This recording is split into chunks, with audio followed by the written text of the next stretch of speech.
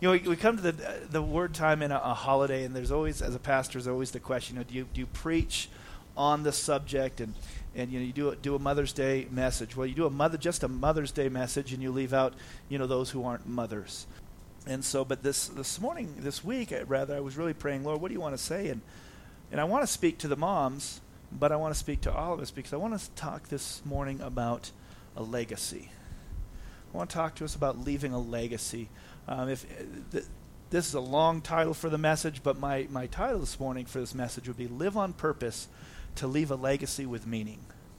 And a legacy, we might have different ideas. A legacy is really just something that you leave behind. If you look at the synonym for legacy, you'll get inheritance, and vice versa. Synonym for inheritance, not cinnamon, but synonym for legacy. Inheritance is a legacy. So it's something you're leaving behind.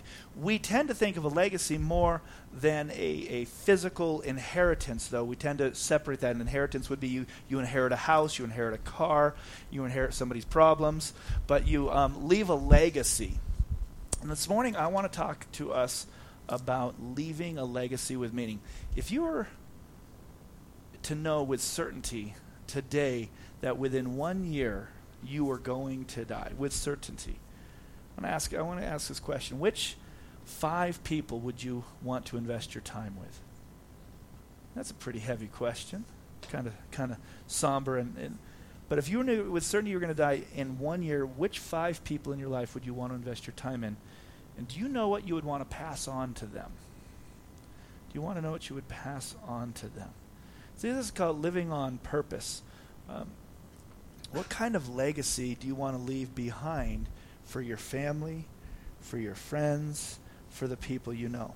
Here is a secret. You will leave a legacy, whether you like it or not. Everybody is going to leave a legacy. It's whether they're going to leave a legacy on purpose or just let life come at them and this leave a legacy of whatever it is. Right now, you could probably think of people that you know who died in the past. Maybe they're related to you or not. You can think of the legacy that they left behind. I know people, sadly, the legacy they left behind was one of abuse and alcohol use, not being faithful, being a swindler. Who wakes up, someday in their early 20s and says, in 60 years when I die, I want everyone to think, wow, thank God he's gone. And we never hear those things at the funeral. We never hear those things at the memorial. You actually don't. But have you ever been sitting at a memorial where they're up in front talking about this amazing person who died and leaned over to someone and said, who are they talking about? Because you know that they're not talking about the person that was in the box. But we don't want to mention that, of course, and that's the moment. But see, the truth is we will leave a legacy, and it's not just what's said at the memorial, because we have more class than that. We tend to lie at memorials at times if we have to. I'm kind of being silly, but it's true. Sadly, there's been memorials that I've done that even when we're talking with the family and stuff, they're looking at each other going, what are we going to say about that person? Because they didn't leave a good legacy. Guys, we are all right now building a legacy to leave behind. And I want to talk to us this morning, encourage us to begin to leave a legacy on purpose. On purpose. So these are the questions. What type of legacy do you want to leave? Proverbs 13:22 says this: a good man leaves an inheritance for his children's children. Remember, inheritance is a legacy, and legacy is an inheritance. So let's read that. A good man, a good woman, leaves a legacy for his children's children. See, we don't want to just even think immediately. We want to think down the road at what we are leaving behind. We want to have a legacy follow us. That we want to have people say that we were good people, that we were faithful, that we were honest. At my funeral, when I'm in the box up at the front, the thing that I want somebody to say in the congregation is this: look, he's moving. But if they can't say that, I want to talk about, Not how good looking I am or anything like that. I want to talk about what a good man I was. That's faithful. Not perfect. None of us are perfect. I'll even accept, he really worked hard at trying to be a good man. Hey, that's okay. Hopefully as I get older, I'll have more successes than failures. Amen? You guys ever try to do something? Try to okay, I'm gonna try to be good. I'm gonna try to live a better life. Well, as we continue to try, as we don't give up, we'll find that we'll have more successes than failures, and people will see that. People will see whether or not we're the type of people who give up or if we keep pressing in. There's a guy, Robert Reich. He was a professor. You might remember he was a labor secretary, I believe under Bill Clinton. And he said this: the central paradox of our time is that most of us are earning more money and living better in material terms than our parents did a quarter century ago, yet by most measures we're working longer and more frantically than before, and the time and energy left for our non-working lives are evaporating. The new economy we're living in brings enormous benefits in terms of wealth and innovation, new chances and choices. But our absorption and keeping up with all of it is leading to the erosion of our families, the fragmenting of our communities, and the challenging of keeping our own integrity intact. We are in danger of losing the crucial distinction between making a living and making a life. That's true. We don't want to make a living. We want to make a life. We want to live a life on purpose and leave a legacy behind. We've all heard the story. You've never seen a hearse followed by a U-Haul. You can't take it with you. You can't take it with you, but your reputation will absolutely outlive you. Absolutely will outlive you. There's a man that we know of. His name is Jonathan Edwards. And there's an interesting story that in the 1800s, there was a man who was working in a prison who he started hearing about some of the inmates in that prison and other prisons around, and he found out that they were related. And there was quite a few inmates that came from the same lineage. And so he actually took it upon himself to do a study, and he's tracked down the records, and he started doing an Ancestry.com back then, and researched these family members and traced them all back to one person who was pretty much a cretin themselves, just not a real good guy. And in the wake, he had 1,200 people he found, and he did a whole bunch of research, and he found out that some 100 of them had done hard time. 180, I believe, were paupers, professional paupers, beggars for money. There was 40 to 50 of them, of women in their eras who were known to be inappropriate types of women. His lineage was chock full of thieves, robbers, prison, prostitution, the whole thing. At the same time, in this prison that he did this story, one of the guards or heads of the prison was a descendant of Jonathan Edwards, who was the famous revivalist preacher. And so, at another time, they had traced Jonathan Edwards' lineage back, and Jonathan and his wife, they lived by faith. They left a legacy beyond anything that they could have ever imagined.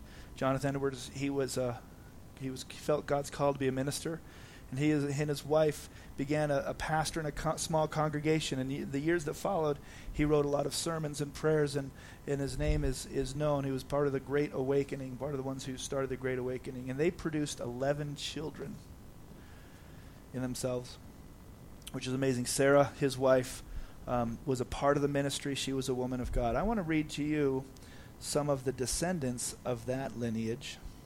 They produced 100 missionaries, pastors, and theologians, 100 lawyers, a dean of a law school, 80 holders of public office, 66 physicians, a dean of a medical school, 65 professors of colleges and universities, 30 judges, 13 college presidents, 3 mayors of large cities, 3 governors of states, 3 United States senators, a controller of the United States Treasury, and 1 vice president of the United States.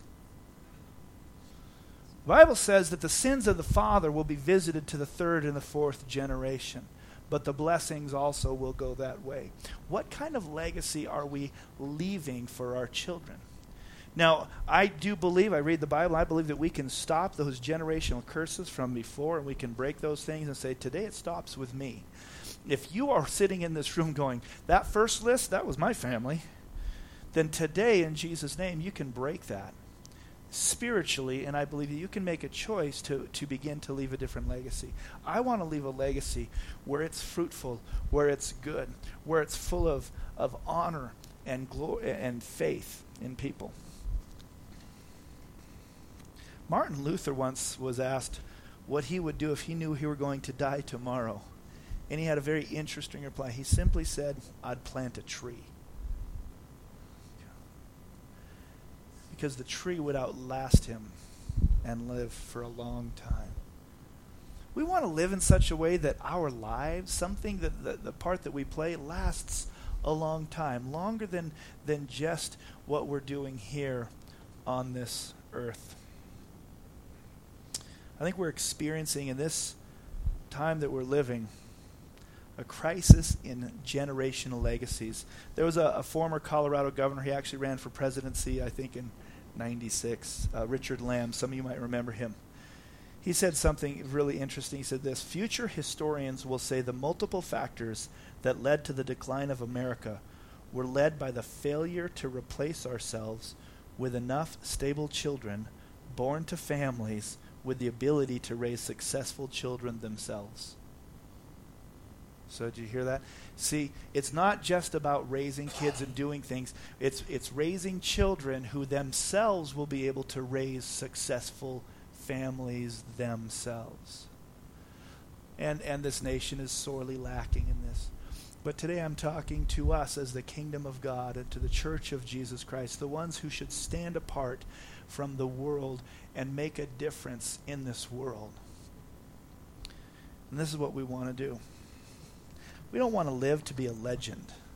We want to live to leave a legacy, in a good legacy. Now, you go into the Word of God in just a minute, but I want to talk a little bit about the difference between a reputation and a legacy. A reputation and a legacy. Your reputation is who you're supposed to be. Your legacy is who you are. Your reputation is what you have when you come to a new community. Your legacy is what you leave behind when you go. A reputation is made in a moment. A legacy is built in a lifetime. A single newspaper report or careless gossip can give you your reputation, but a life of toil gives you your legacy. Reputation is what men say about you on your tombstone. Legacy is what your children will live with for the rest of their lives. So right now, we're living our legacy. We're building our legacy. Amen? Amen. A little somber.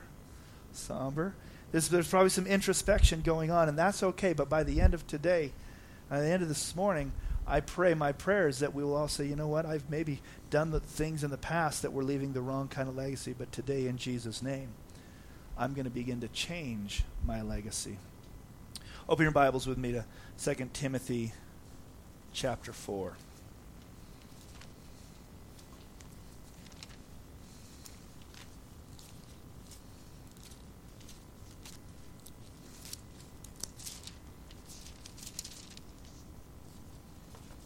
Verse 6 and 7.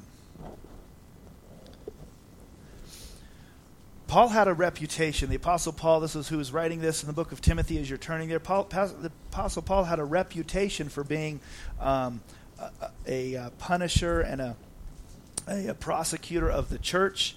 He was, in fact, when he first became a Christian, none of the other believers wanted to hang out with him. He had a bad reputation. But as he pressed into the Lord, as he began to leave a different legacy, he became the most changing of all the apostles. He transformed the church. Verse 6 says this. Paul says to Timothy, I am already being poured out as a drink offering, and the time of my departure is at hand. Now, Paul came from a good lineage. He had done a lot of things, but this is what he says in verse 7. I have fought the good fight. I have finished the race. I have kept the faith. Verse 8, finally there is laid up for me the crown of righteousness, which the Lord, the righteous judge, will give to me on that day. And not only to me, but also to all who have loved his appearing. Why? Because Paul says three things. I have fought the good fight. I have finished the race. And I have kept the faith. Let's pray.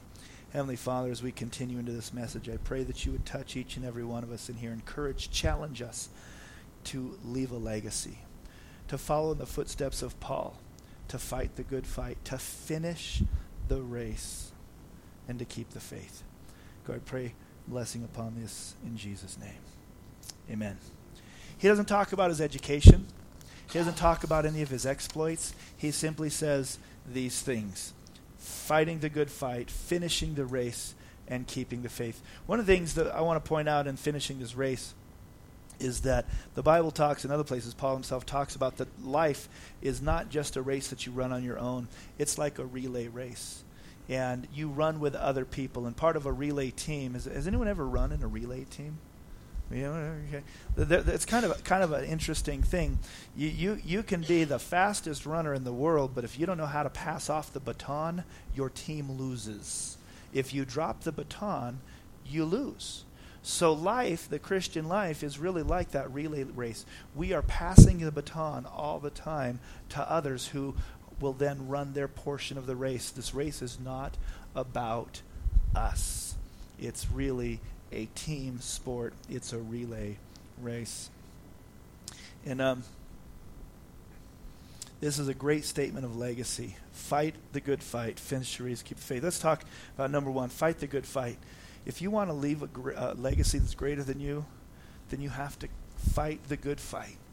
You know, we're all fighting a lot of fights in our life, and some of them aren't that good. We need to begin to focus in and fight the good fight. Fight the things that God is calling us to live for. Stand firm. Be clothed in armor and fight and live a spiritual life. God could remember the life we live. The Christianity isn't a physical, natural life. It's a spiritual life. If it's just a natural life, then it's just one of many, many good options for people to do that make them feel better about themselves. And you might as well join just a self-help group or something that promotes life. But no, we're spiritual people, so we need to fight the spiritual battle, and we need to understand that each and every day. Ephesians 6:12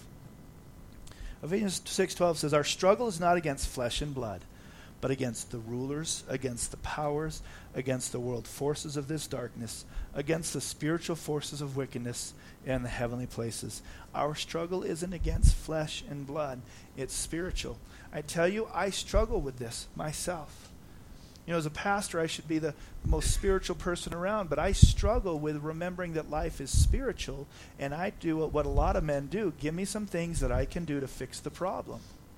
And I'll give you some options and some choices, make some good decisions, and we'll help you get out of your situation.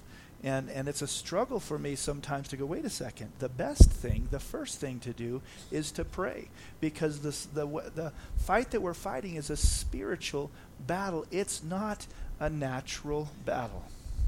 I remember one time being with Pastor Jeff, and somebody says, we were talking about some different things, and they were talking about different things, and somebody says, we should pray.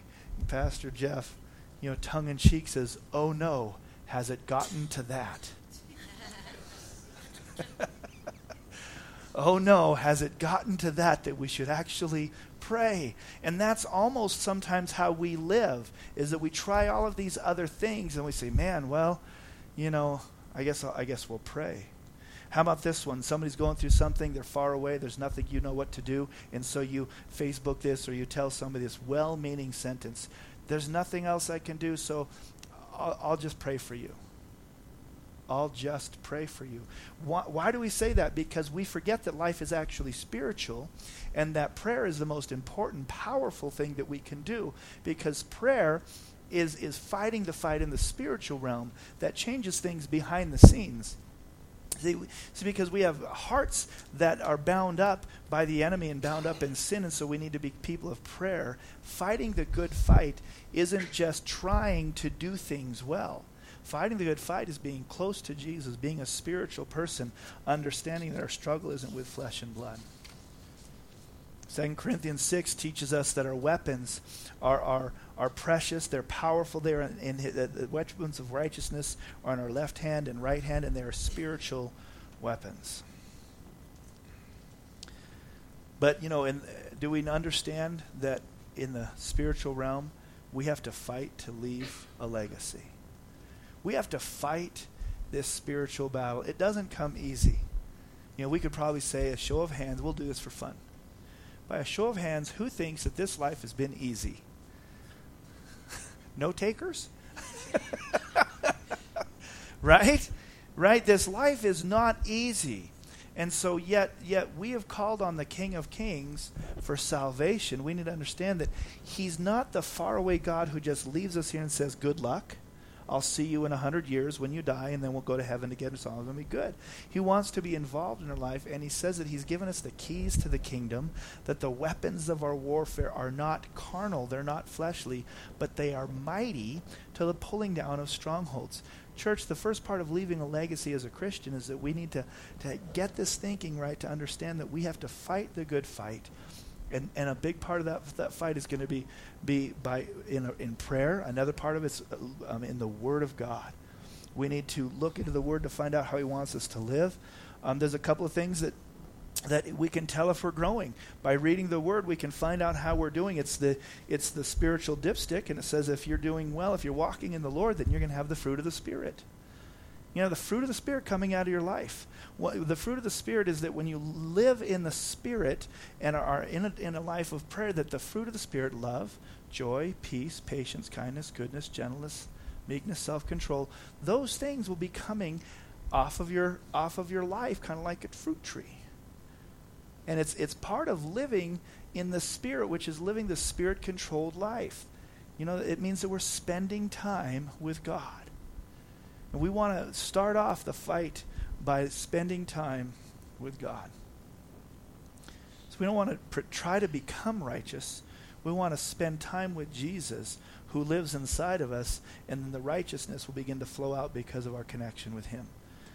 Who's ever watched one too many movies with bad language, and the next day they find themselves cussing more often? I'm sorry to admit it. Sorry to admit it, right? We hang around with something, the wrong people for a little while. Pretty soon we're saying those things. We're doing things that we wouldn't do. Well, guess what? The opposite is true too. If you spend time with God, the things of God will begin to come out of your life naturally. You don't have to fake it. That's right. We're in church. Let's put on our Christian language today. Praise God, brother. It's great to see you. We just spend time with Jesus. And those things begin to come off. When I got saved, the first thing that Jesus said to me was not stop cussing. But after a while, spending time with him and in the Word and with believers, the cussing kind of went away. Negative, stinking thinking. You hang around with people and things that are negative and stinking thinking, and you're going to have negative, stinking thinking. You spend time with Jesus and his Word, and you're going to begin to, whatever is good, whatever is lovely, whatever is pure, you're going to be thinking about these things. You listen to a lot of coarse joking. What kind of jokes are you going to tell? So as we fight the good fight, a big part of that is just spending time with Jesus in his Word and in prayer, and inviting him into every moment. Even when we're making a decision, Lord, I'm about to make a decision. I just ask that you would help guide me and give me wisdom. And if I'm missing something, help me. Show me what I'm supposed to do in this moment. Fight the good fight continually. 2, we want to finish the race. I've seen a lot of Christians start the race, but they're not finishing it. Now, praise God, they might get back on course. We don't want to just start the race. We want to finish the race. We want to go the long haul. And part of there's a number of things we want to do for the long haul, but part of it is that we have to really do understand the whole Word of God and not just parts of it. Because if you've gotten saved, if you've come to Christ and sat under a teaching that said that God's just going to give you the best life now and that everything should be going well for you, and if it's not, there's something wrong with you, what's going to happen? Well, reality is going to hit you like a ton of bricks, and you're going to walk away from Jesus because it's not true. Well, it's because what they told you wasn't true, but the Bible says, hey, whenever you face trials of many kinds, have joy, because part of the life. And so to finish the race again, see, we start by prayer, we start in the Word of God. Well, we finish because we understand the Word of God. And it says, we're going to keep finishing it. This morning in our prayer time before worship, we were talking about that a little bit, going, sometimes you just really wake up and you go, what's this all about? I don't know about you, but there's been times in my Christian walk that I still go, God, I'm just checking. Are you really there? Am I the only one who does that? You don't want to admit that. And by goodness, you're like, the pastor's admitting that?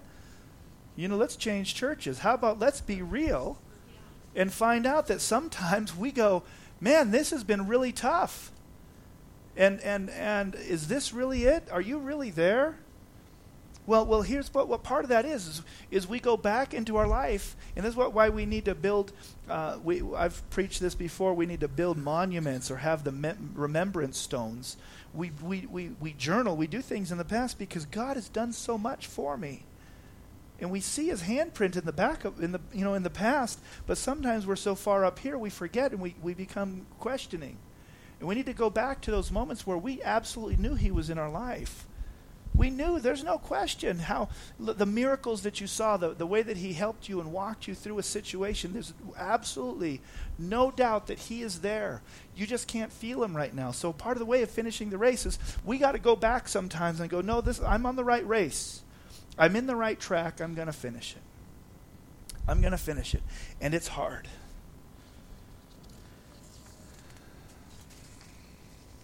Galatians 5, verse 7. Go with me there.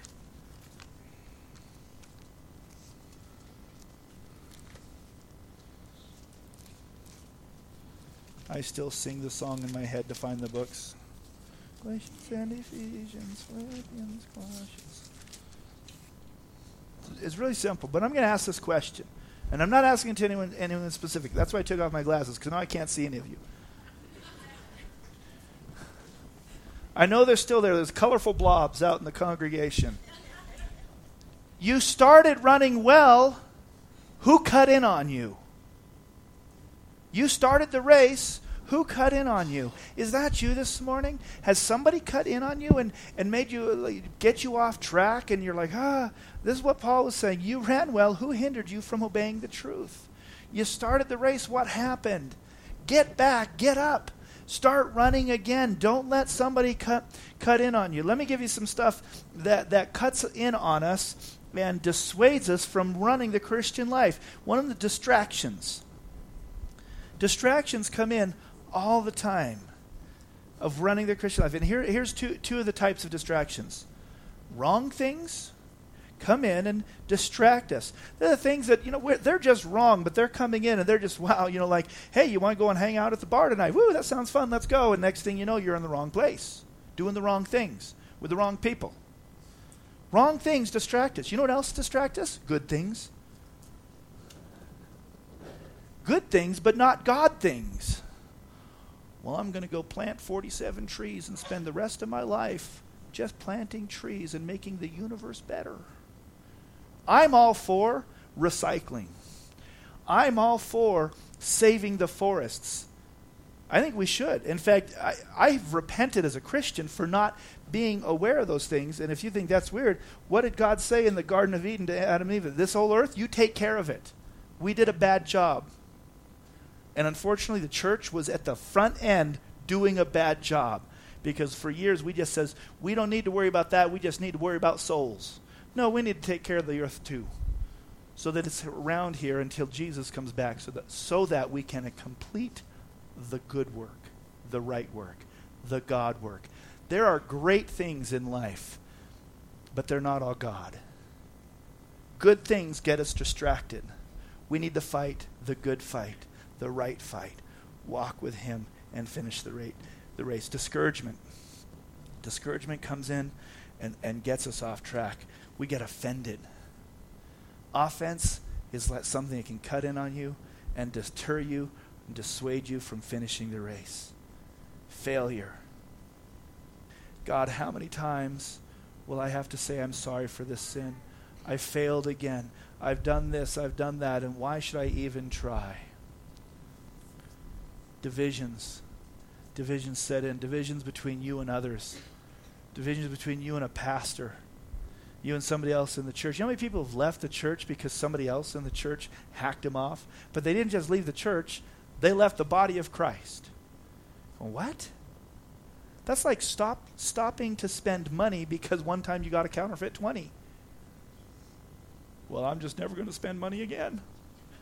It's all bad.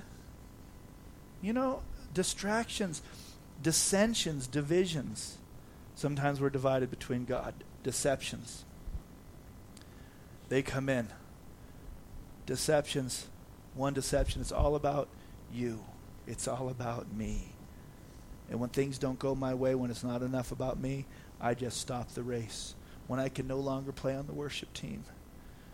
You know, I don't get my place in the glory, in the spotlight. I'm just going to leave that church because it's all about me. Don't let it become all about us. Let it be all about him.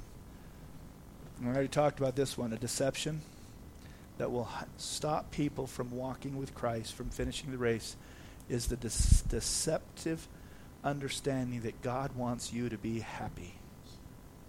Jesus Christ did not die for you to be happy. He died for you to be saved. And he will give you joy in the moment, and he will walk with you, but by golly, there's going to be a lot of days you just ain't going to be happy. Now, when we tap into that understanding of who Jesus is and who God is and what he's done for me, I tell you, sometimes that brings some happiness. It brings joy always. But there are some days that I know that God loves me and that he died for me, and I'm still just not happy. But if I think that that's why he came and I'm not happy, why should I keep on with him? Why should I keep on with him? Hebrews 12:1 says, "Therefore, since we are surrounded by such a great cloud of witnesses, let us throw off everything that hinders and the sin that so easily entangles. Let us run with perseverance the race marked out for us." So we fight the good fight, we finish the race, and we keep the faith. We got to keep the faith all the way from the beginning to the end. From the beginning to the end. That's what we have to do. We have to build up our faith. Faith is the most important thing, because the Bible says without faith it's impossible to please God. So we have to learn even how to build up our faith. Because faith is a tough one. Faith it doesn't just magically appear. You say, "Dear Jesus, come into my heart, forgive me of my sins, I repent, make me a new creature," and all of a sudden, hey, I believe everything. It doesn't work that way. I wish it did, but there's things we just don't always believe, or we have a hard time with faith. But we want to keep the faith and build our faith.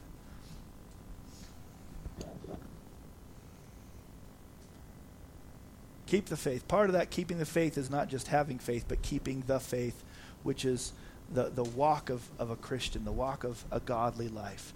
Keep that faith. Keep that as an understanding of this is how we live. This is what we do. This is how we pray. This is why we pray, and we keep that faith. You got to keep doing it day after day after day after day. Reminded of a good friend of mine, Jason Friend. He was just a couple years older than me. He's now a worldwide evangelist, and he preaches all over, all over Latin America. And he had the largest evangelistic crusade ministry in South America. Anyways, he was a Big Bear graduate. When he was, I think, in his late 20s, early 30s, he went to the doctor, and the doctor did some tests on him. He was having some issues, and he said, well, your body makes too much cholesterol, and you're going to die. He says, well, that doesn't sound good. He says, well, what can I do? He says, well, if you don't want to die, you need to eat basically this diet, which is very, very limited. I mean, you can't go outside of this diet. And I forget what he eats, but he eats like a bird, and he eats these certain things, and it's pretty a boring diet. He says, in addition, he says, you're going to have to do some exercise. You got to pump the blood, and I don't even understand it all. And so from that day, Jason Friend simply said, listen, he says, if I want to leave a legacy for my family. He had kids. He changed his life. And every day he wakes up and he has like Cheerios or something, I don't know. And he runs 5 miles every day. Because he wants to live. See, sometimes in life we just have to make a choice and do it. That's not easy for all of us. How do you keep the faith? You wake up in the morning, you make a choice, and you do it. I'm going to love you. I'm going to serve you. I'm going to read my Bible. I'm not going to go off and dance in those other places because I know that's not what you have for me. I'm going to keep the faith because I'm going to finish the race. I'm going to be obedient to you. I'm going to fight the good fight. We want to be faithful. And we know that it's not us. See, it's not you that has to do it because you can do all things through Christ who strengthens you. I've been crucified with Christ. Nevertheless, I live, but not I. It's Christ that lives in me. So even when we make those decisions, it's not just us getting up the muster, but knowing Christ lives in me, and he's going to help me walk this life out. He's going to help me run this race. He's going to help me finish the race and fight the good fight. Whew, pretty simple. We just have to decide, okay, God, it's you and me. We're going to do it. Because I want to leave a legacy. I want to leave a legacy that is one of honor and faith and of godliness. We want to do something different maybe than the legacy that was left for us.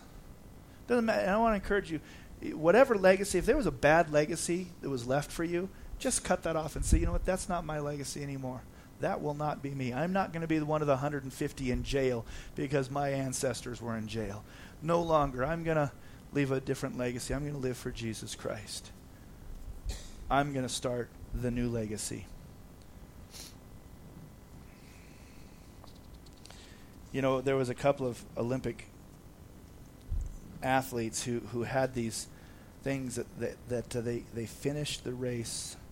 They lived the life of faithfulness. I don't know if you know the story of John Stephen Akhari, 1968. He was long-distance runner, and early in the race, he fell and he sliced open his knee and just really destroyed it. Well, he finished the race an hour later than everyone. That's a long time when you're talking about Olympic runners. An hour later, and he comes in, and he finished the race. Battered, bruised, bleeding. He finished. Derek Redmond, that's a little closer. You guys remember Derek Redmond, 1992, 400-meter runner. He had had some injuries in the past, but was all strength and ready to go. They put him back on the team, and he had broken records, and he was kind of one of the ones surefire going to win this 400-meter thing.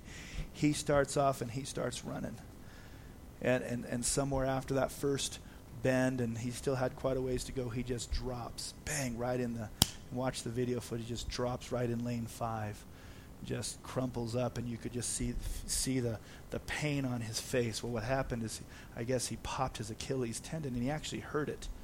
And if you've ever done that, there's a tendon back there, happened to Pastor Jeff, that you can hear it, and people next to you can hear it. It goes snap. And so he heard a snap. He goes, what was that? And about 3 strides later, he just crumples.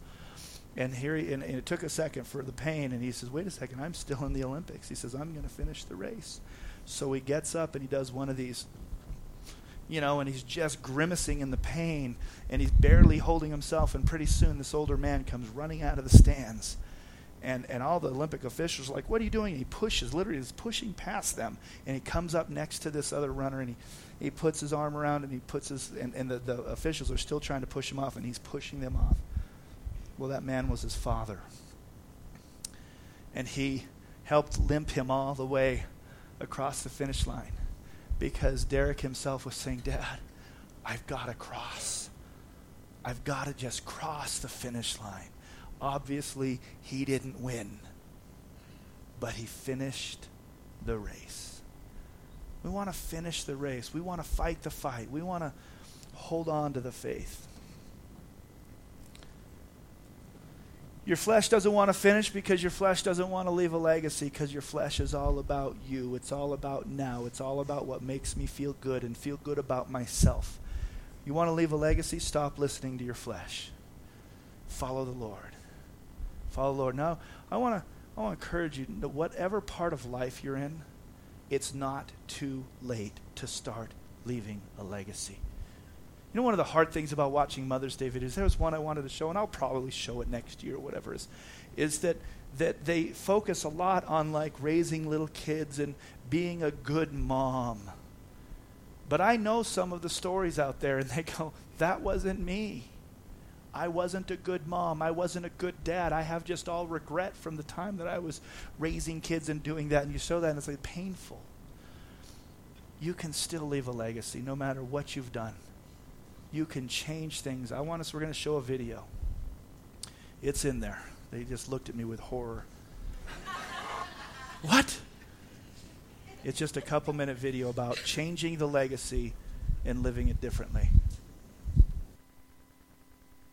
See, he created it to work in mines and to do things, but it was used in war, and people were killing over it. So he had a bad reputation. He was leaving a bad legacy. But he decided to ask, what am I living for? And he changed his legacy. And I think we all know of the Nobel Peace Prize. There's actually 5 Nobel Prizes, and one of them is for peace. It's not too late to say, what am I living for? What kind of a legacy will I leave behind? Alfred didn't want to be known as the merchant of death. What don't you want to be known for that if you died today, maybe they'd write about you? Change that. Change it. Commit your life to Christ in a new way, saying, I'm going to change the legacy. The way I'm living, I want a new legacy, God. Let's pray. Heavenly Father, I thank that you are a God of new beginnings, that you are the God who redeems, forgives, brings salvation and new life. God, I pray for us today that each and every one of us would be challenged to leave a legacy of life, to answer the question and live for that. What am I living for? That we would be as Paul, who had said that we fought the good fight, we finished the race, we kept the faith. God, I'd ask forgiveness and ask, God, that you would challenge each and everyone in here to just say, God, forgive me for living a life that's not leaving a legacy for you and of righteousness. But God, we commit ourselves afresh today to say we want to leave that legacy in you. Strengthen us. Fill us with your Holy Spirit. Encourage and challenge us each and every day to wake up afresh and say, I'm going to do it again today. I'm going to do it again today. Each and every day we're going to live for you. We're going to fight the fight. We're going to keep the faith. And someday, God, you'll say to us, well done, good and faithful servant. Enter into your rest because we finished the race. God, I thank you that you live inside of us and in and through us to make this possible. We commit ourselves to you this day afresh. In Jesus' name, amen. Amen. Happy Mother's Day.